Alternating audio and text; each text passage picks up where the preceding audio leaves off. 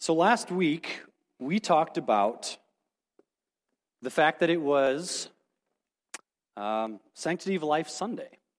And we invited some guest speakers. Ginny Rogers, the executive director of LAPS, was here and was able to share. But we were supposed to have two other people speak. Lisa Boy from the Staples LAPS was supposed to share. In fact, she was supposed to be our primary presenter. And then Joanne Gamerick was going to give a short testimony of what it's like to volunteer at LAPS.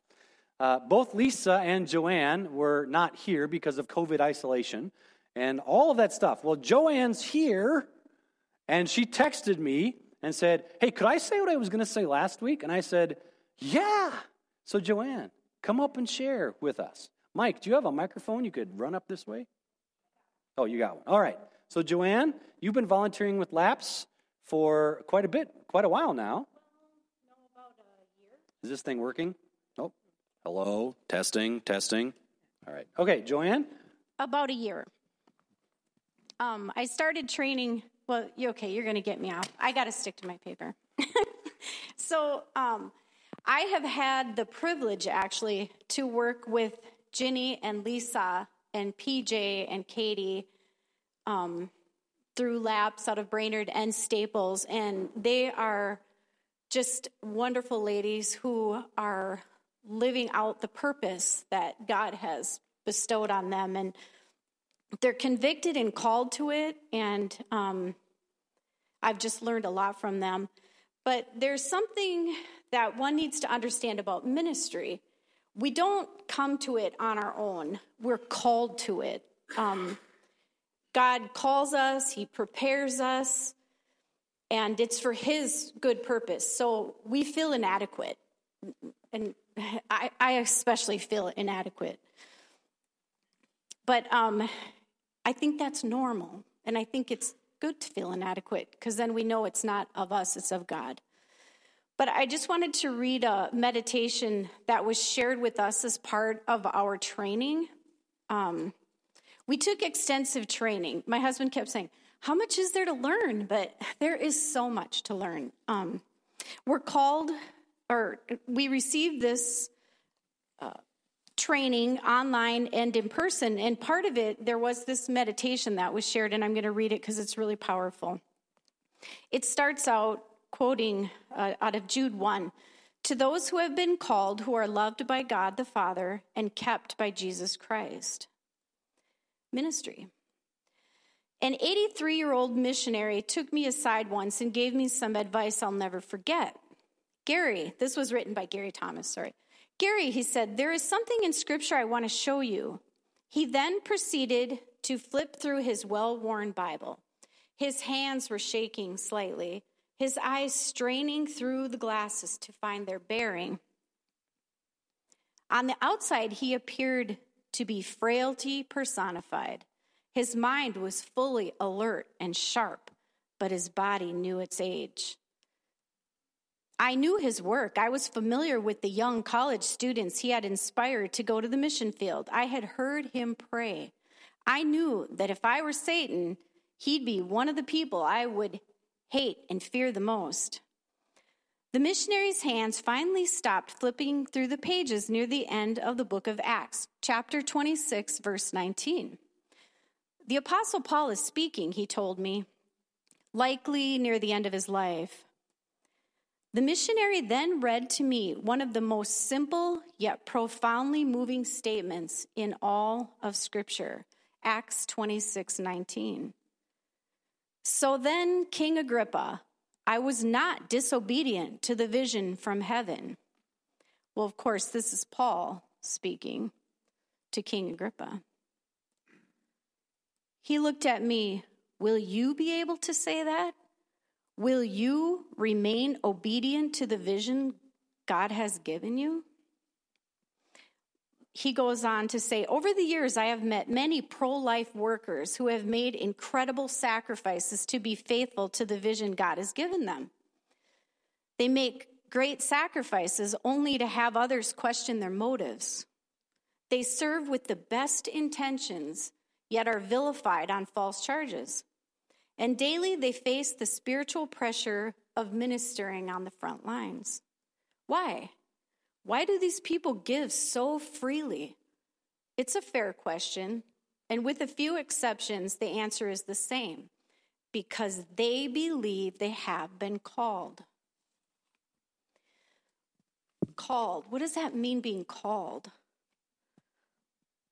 For me, what that meant was always I've had a desire to protect children, the innocent, the most vulnerable. I've always had the character to be helpful and to provide hope, encouragement, to share how Jesus' love, compassion, and forgiveness has shaped and changed my life. It's a way to give of myself physically and spiritually instead of just financially, which is important too. And it helps me to know that God has equipped me. For me, even to stand up here and share this with you is of God. It's not of me. For those reasons, and everybody has their own story and their own reasons, but that's how I came to LAPS. What better way to be called? What a better ministry to be called to? Here are some ways that you can all minister and be called to protect life. Volunteer. I volunteer as a client advocate, so I actually meet with clients who come in a crisis pregnancy situation. But there's other things. You can teach classes. You can help. We take in donations of clothing for women and for children. You can help with laundering that. I mean, it seems small, but it's needed. Teaching young women or young men how to take care of a child. Some don't know. They don't have that experience. Repairs on the building or maintenance, cleaning the building. We have a baby bottle campaign that Barbara has always handled, and I'm hoping to help with that. This year it runs Mother's Day through Father's Day. So offering to help with that, or a table host for a banquet, which Barbara has also done that for many years. These are all ways to help with LAPS. Give financially, obviously. Everything needs money to run. Financial support. Vote for life and let your representatives know how you feel. Right now, especially in the Supreme Court, the Roe versus Wade is possibility to be overturned. Pray. Let your representatives know how you feel. And you know God's word. What does God's word say about human life? We need to know so the decisions we make are based on Scripture and not on culture. So many times people don't know. I have 5 references that I just found fairly quickly. Genesis 25:23, Rebecca, 2 nations of Israel in her womb. There were the 2 peoples, 2 nations came from Jacob and Esau, the twins in her womb. That was known before she even had her babies. Job 10:8-12. Job speaks about how God created, shaped, molded him together with bones and sinews, and clothed him with skin and flesh. Psalm 139:13-16, David acknowledges that God fearfully and wonderfully made him in the womb and saw his unformed body when it was being woven together. There's no question. That's not a glob of tissue. That's a baby. That's a human life. Isaiah 49:1. Isaiah talks about being called by the Lord before he was even born. And then Jeremiah 1:45. God speaks to Jeremiah, before I formed you in the womb, I knew you. So it's important to know the why we believe what we believe. I want to thank Pastor Jason. It was kind of short notice, and I hadn't planned to do this, but I woke up with it just heavy on my heart this morning that I needed to say my why, because I think a lot of times we feel called, but we don't act on it because we don't feel adequate. You're not adequate. I'm not adequate, but God provides. He has your purpose. He provides the way.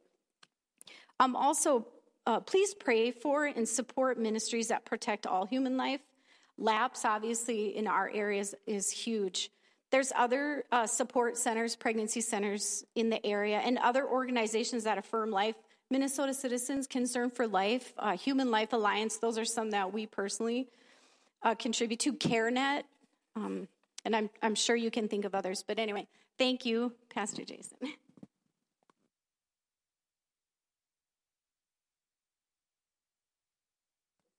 That'd be fine. Thank you. Thank you, Joanne, and thank you for your willingness to serve and help at LAPS. If you look at your bulletin, you'll see that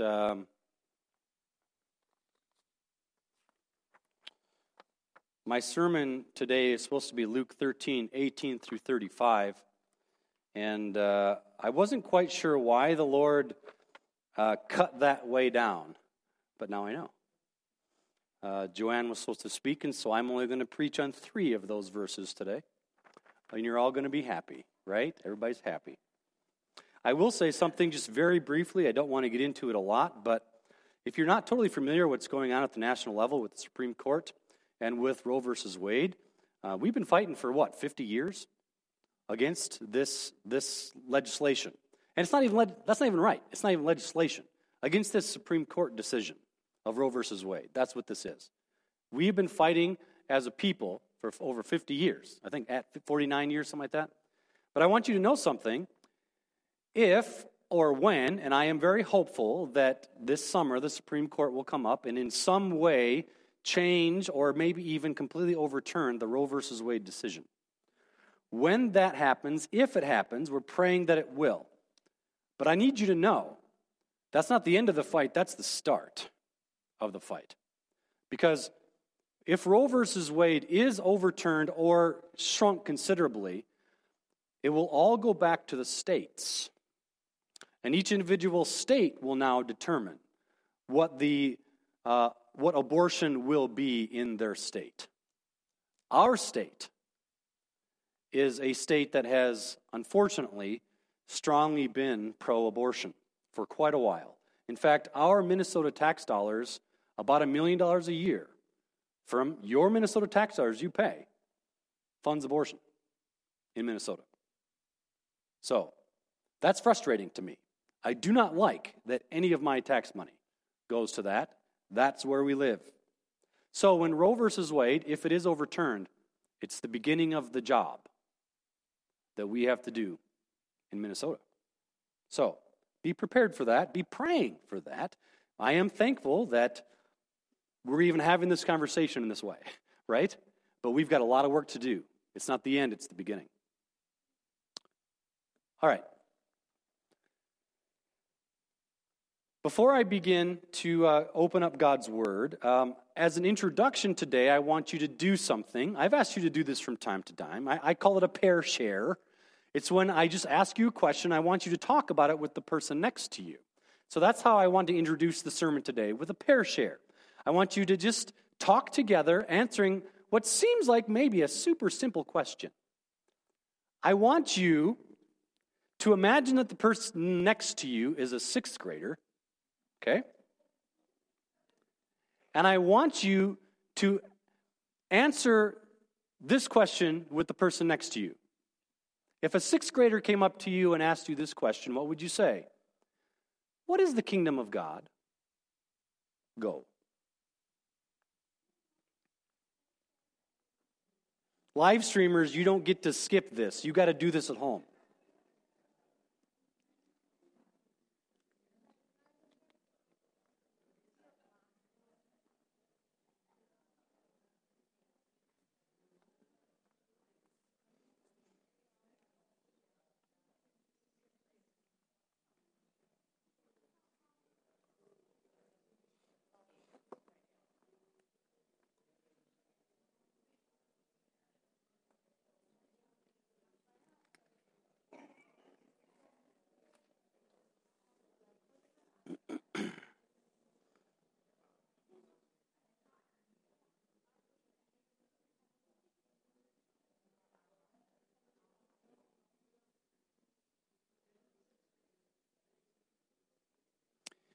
All right.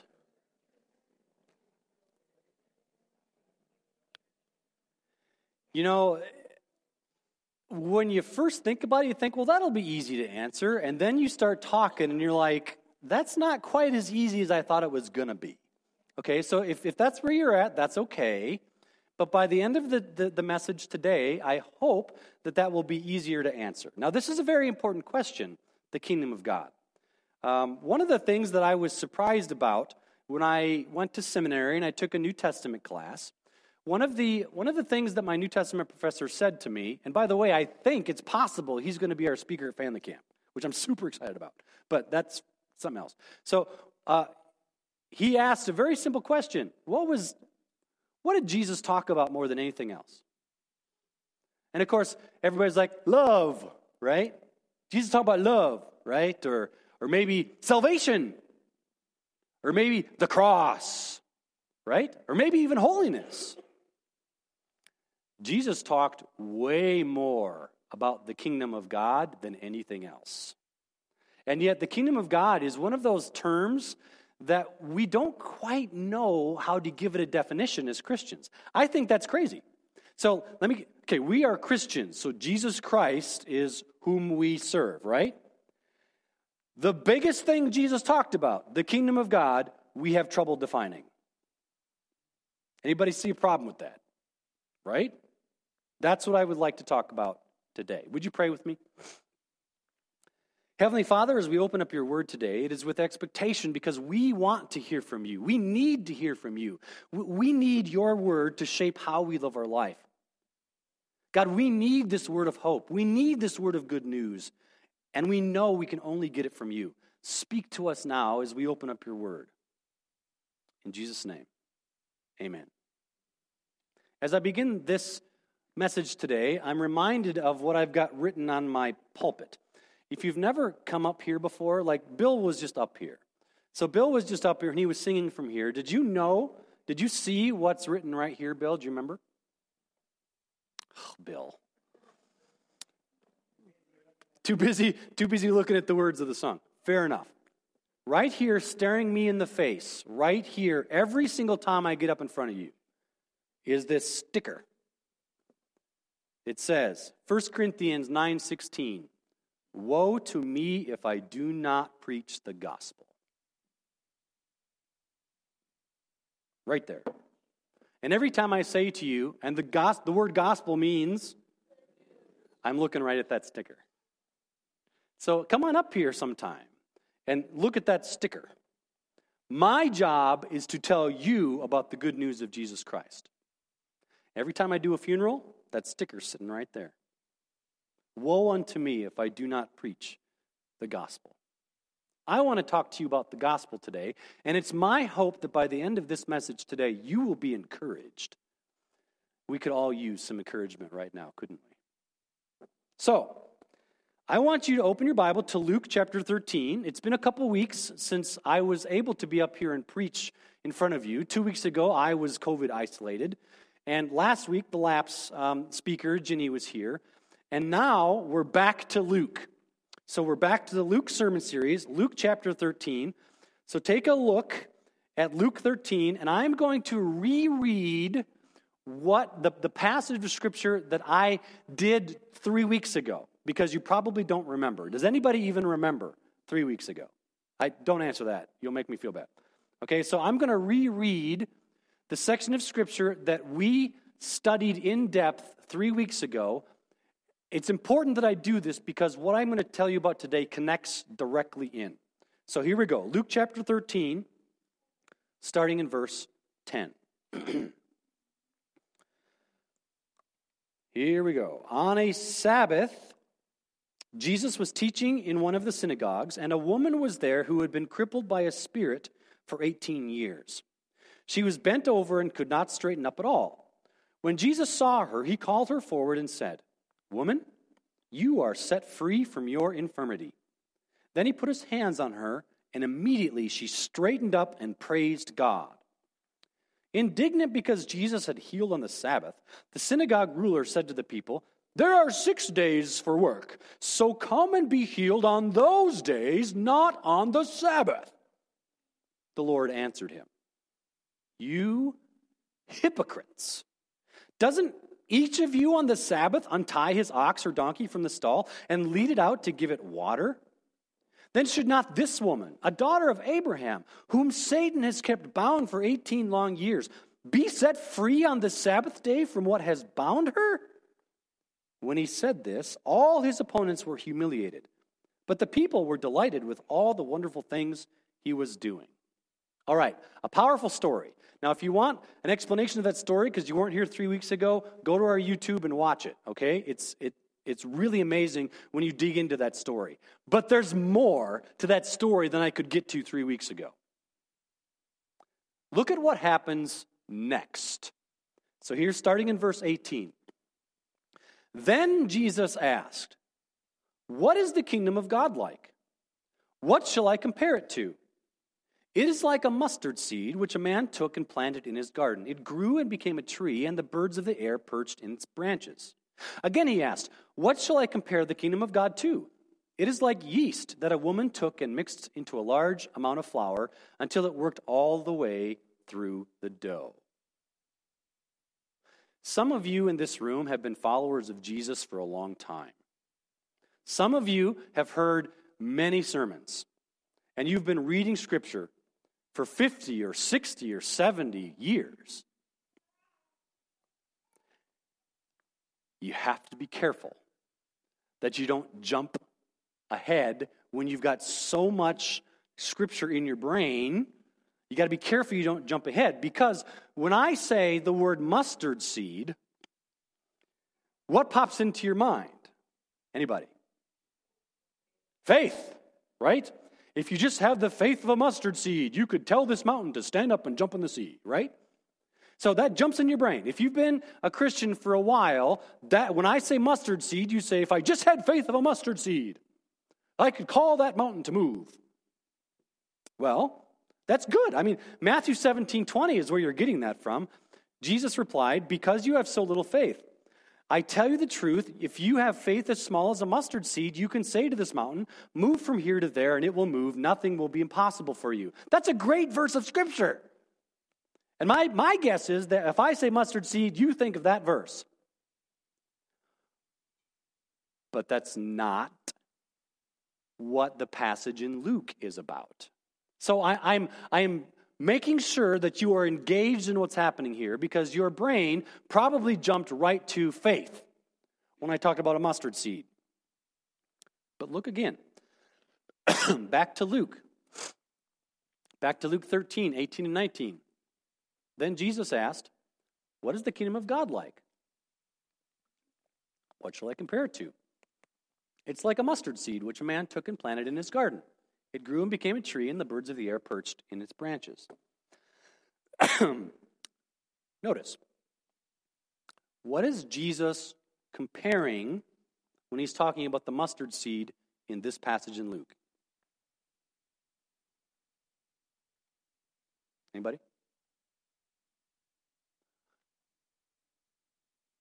What is the mustard seed a comparison to? The kingdom of God. This isn't about faith, okay? This is about the kingdom of God. So you need to get in your brain right away when we look at this passage in Luke. Jesus is not comparing a mustard seed to faith. He's comparing a mustard seed to the kingdom of God. Now, it's not wrong, obviously, to compare the mustard seed to faith. In Matthew, that's what he does. I think Jesus, he was teaching for 3 years.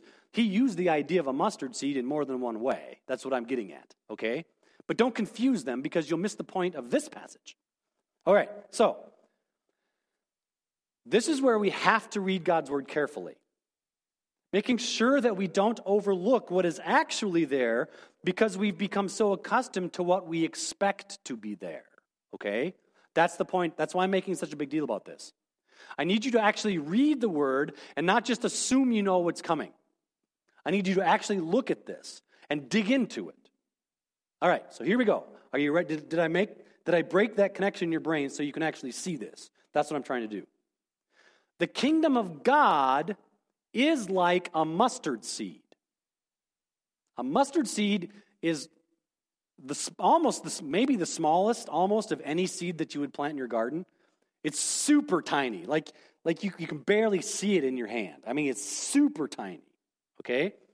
So let's talk about what Jesus is doing here. It is like a mustard seed which a man took and planted in his garden. In his garden. The term garden, what does that bring to mind biblically? The Garden of Eden. Think about it. Jesus does this stuff on purpose, right? So, it is like a mustard seed which a man took and planted in his garden. The garden. Are you getting there's an analogy going on here? This is a parable, right? And the mustard seed, what happened to the mustard seed? It grew, and it became a tree, and the birds of the air perched in its branches. Okay, so what is Jesus saying? This is a parable, right? The mustard seed, let's just boil it down. This is not meant to be confusing. It's meant to be straightforward. The mustard seed started small, really small, tiny, right? And then it grew. It got big. It got really big. So it started tiny, and it grew and got huge. What is the kingdom of God? Now, when you were talking like to the sixth grader next to you, right? What did you say? Bring to mind what you said the kingdom of God was.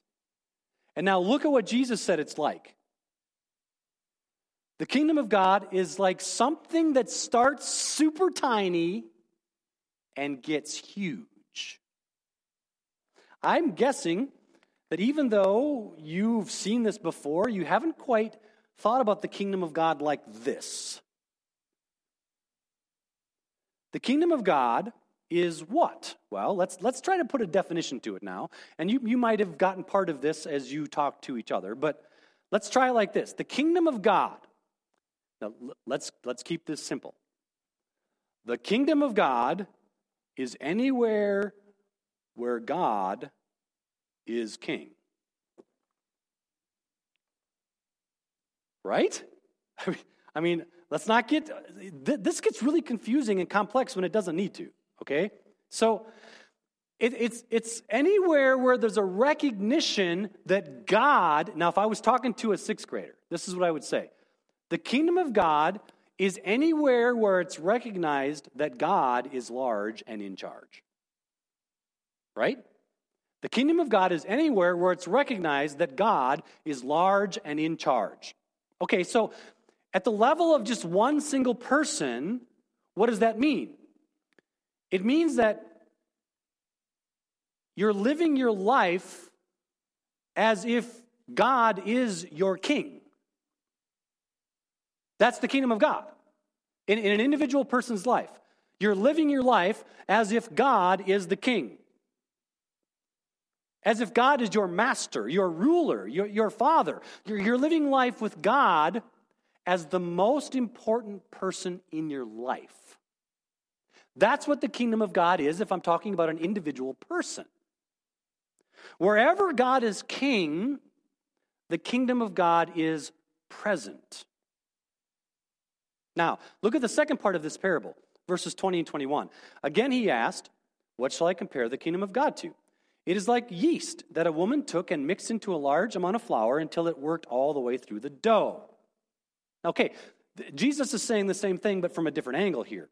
Instead of a mustard seed, Jesus compares the kingdom of God to yeast. Look, again, it's the kingdom of God. This is an analogy, a parable, right? So yeast is small. And when he says a large amount of flour, like there's actually a number in the Greek. It's like 50 pounds of flour, okay? So Jesus is talking about if you got a 50-pound sack of flour, how much yeast do you need? Like just a sprinkle, almost invisible, right? And when you work the dough, the yeast works through the dough and it changes the dough. Like it changes everything. That tiny speck of yeast will work through the entire dough. Again, get what Jesus is saying here. I mean, this is not meant to be complex. The kingdom of God is something that starts almost infinitesimal, tiny, but it changes everything. And it grows and becomes huge. And if you're talking about a garden, I mean, it takes over the garden. If you're talking about a giant bag of flour, it changes the whole bag of flour. Like, it goes throughout the whole thing. That is what Jesus says is the kingdom of God. Now, this is important, and this is the thing where I'm excited. Connect what Jesus just said with the story of the woman that was healed. Now, this is where it's easy to miss if you look at Scripture in little chunks instead of the whole thing. This is what I love about exegetical preaching. It connects us together. So, look again at Luke chapter 13, verse 10, okay? Luke chapter 13, verses 10 and 11 says, on a Sabbath, Jesus was teaching in one of the synagogues, and a woman was there who had been crippled by a spirit for 18 years. She was bent over and could not straighten up at all. Okay, so, on a Sabbath, Jesus was teaching in the synagogue. Everybody got that? Right? But now look at verse 18. Verse 18 says, then Jesus asked. Now here's my point. So in your mind, go back to this story. Jesus is teaching in a synagogue, right? He sees this woman that's bent over, right? He says, woman, do you want to be freed from your infirmity? The woman says, yes. And so Jesus puts his hands on the woman and she is healed right in front of everybody, right? Then the ruler of the synagogue's like, you can't heal on the Sabbath. And Jesus is like, you're a hypocrite, right? And then, go back to that slide, Mike. And then right after that, imagine if you're there. You're sitting there watching this happening, okay? You've just watched this woman be healed. You've just watched Jesus put the synagogue ruler in his place, right? You've just seen that happen. And then Jesus says, what is the kingdom of God like?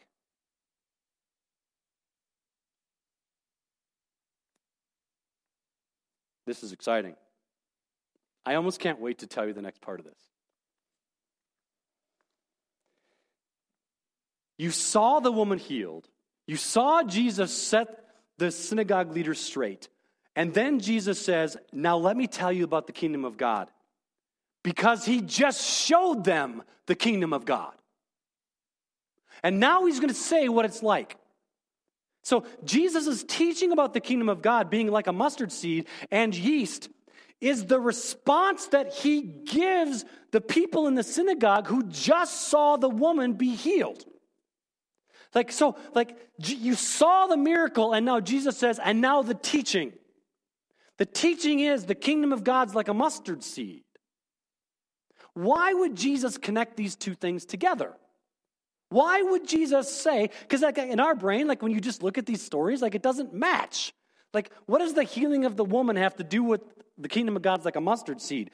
It's got everything, and it's exciting. You see, to understand this, I need to ask you a question. Ready for this?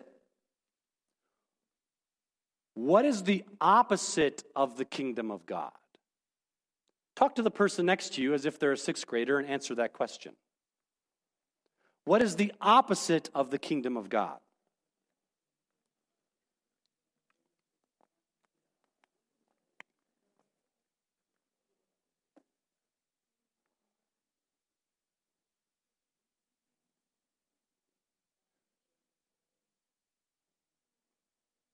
All right, that was much shorter and less talking.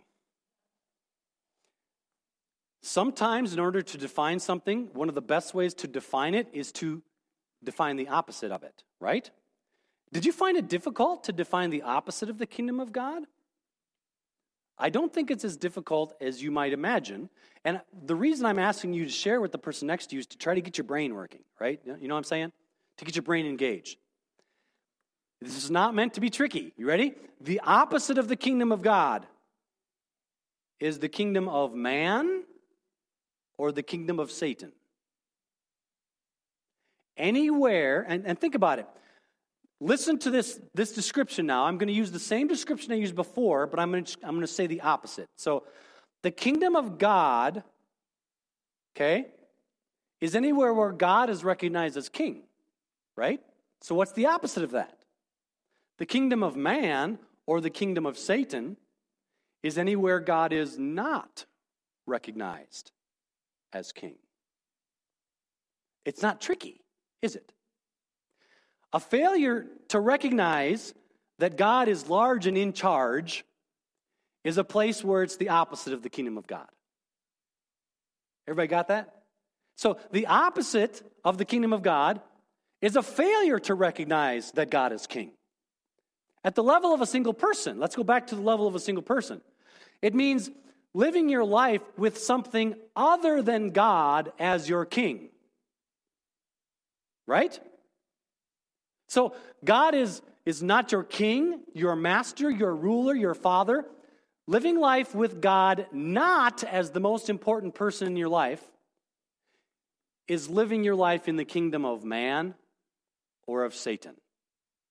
Like, this isn't tricky, but this is profound. Because whenever God is not recognized as king, the kingdom of man or the kingdom of Satan is present. Now, back to the crippled woman whom Jesus healed. What was Jesus actually doing when he healed her? Look again at Luke 13, verses 10 and 11. On a Sabbath, Jesus was teaching in one of the synagogues, and a woman was there who had been crippled by a spirit. What was the source of this woman's infirmity? A spirit. And if that's too vague, hop down to verse 16. Then should not this woman, a daughter of Abraham, whom Satan has kept bound for 18 long years, Jesus explicitly says, this woman's infirmity explicitly is from Satan himself through the work of a spirit of Satan. Yes? The woman's infirmity is a visual sign of the kingdom of Satan. And what did Jesus do? He displayed the kingdom of God. Let me show you what the kingdom of God is. Woman, be healed. And what's the kingdom of God like? A mustard seed. Why? What does the healing of one poor, frail, old woman 2,000 years ago have? What does that even mean to the big picture of things? It's just one woman.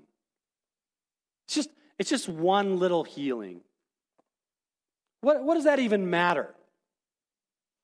Can I remind you, according to Jesus himself, who had kept this woman bound for 18 years? Satan. Who did Jesus defeat when he healed her? Satan. Now put yourself in the audience of that synagogue. Imagine being there. Imagine you just saw that woman healed by Jesus in front of your eyes. Let it sink in. Imagine you were sitting there, right? When Satan was king, the woman was bound. Jesus freed her from that bondage. And in that moment, the kingdom of Satan decreased just a little bit. And the kingdom of God increased just a little bit. Just one teensy-weensy tiny bit. Just one little woman. One little woman that nobody knew anything about. Just one woman's life changed. And the kingdom of Satan went down just a smidge, and the kingdom of God went up just a smidge. Oh man, this is the moment I'm hoping the light bulb, like this is it. This is the light bulb moment I'm hoping for in the middle of this message, all right? As I've studied this passage, a light bulb has gone off with me. You ready for this? Our job as followers of Jesus is to make the kingdom of God increase just a little bit in this dark world. A kind word, a statement of encouragement, being present when someone is hurting, praying with them and for them, bringing a meal when someone is ill, holding a hand. when someone's in the nursing home, showing up at a funeral, cutting ham early on a cold morning so that the meal is ready. And the kingdom of God goes up just a little bit. And the kingdom of Satan goes down just a little bit.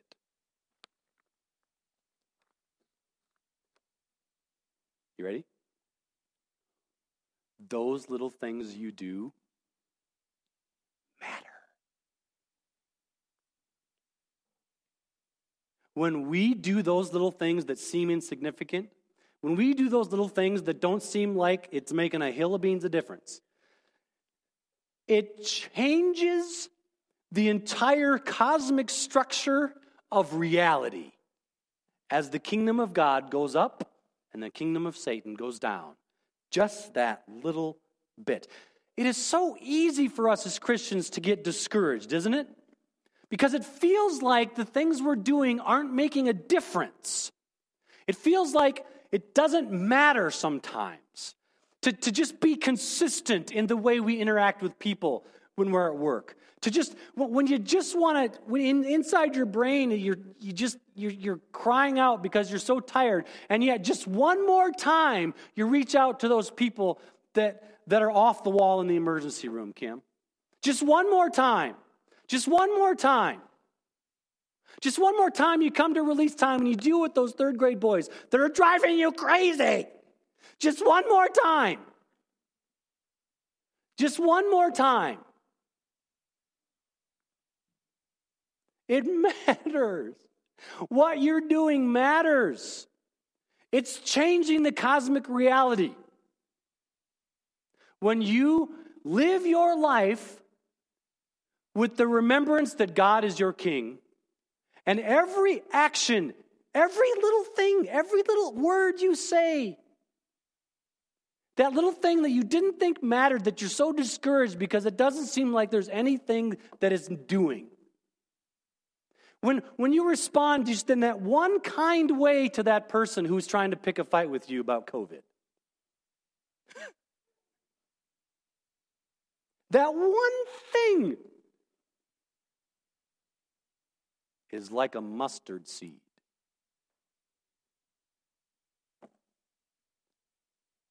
And it grows, and it grows, and it works its way all the way through the whole garden, the whole loaf of dough.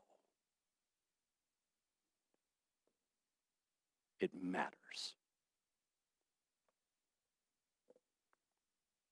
As we live with God as our King, do you understand we are pushing back the kingdom of man and the kingdom of Satan? The kingdom of man and Satan says that we ought to look out only for ourselves. The kingdom of God says that we ought to put others above ourselves. When we live our lives with a constant recognition that God is our king, everything is different. Every action we take, every word we speak, every decision we make is different when you recognize God is your king and you are accountable to him. Everything is different. And every time you live in that way, every little time, it pushes the kingdom of Satan and the kingdom of man down and makes the kingdom of God rise. Rise. Rise. The answer to what ails our country is not politics. It's a mustard seed. It's yeast in the dough. We are the answer if we will simply live life with God as our king. Every little decision, every word, every moment, that is the answer. 1,000,000 billion little tiny actions and words are going to change the whole world.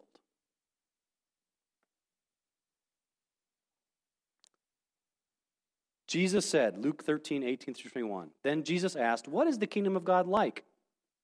What shall I compare it to?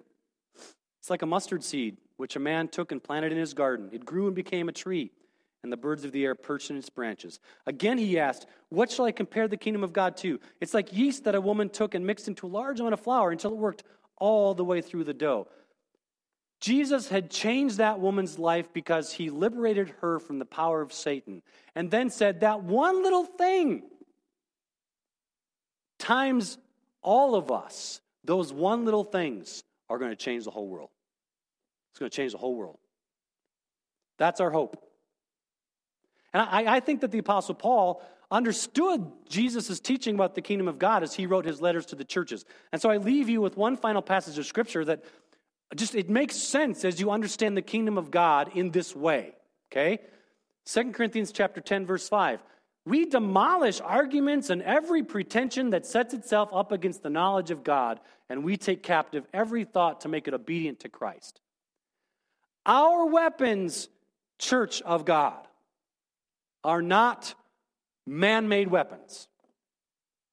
Our battle is spiritual, and we win that battle by one teensy-weensy decision and word a time. In every way that we move, every way that we live, remembering that God is king and that your actions will reflect the fact that God is king, that wins the day. How do you do that? Well, you take captive to every thought. Every thought that you let in your brain.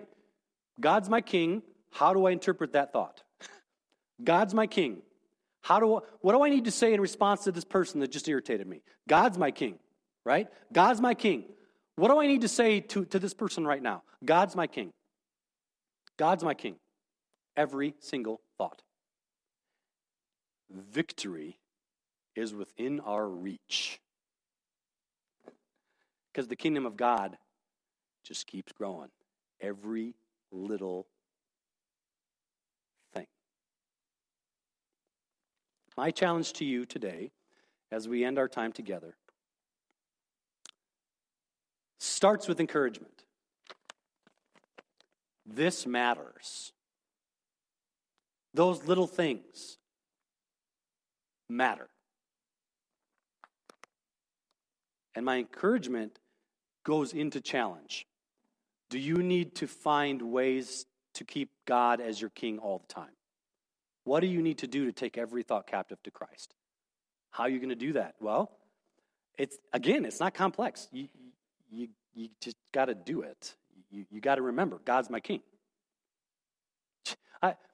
What ails this country cannot stand against a church that has made that decision. Do you understand?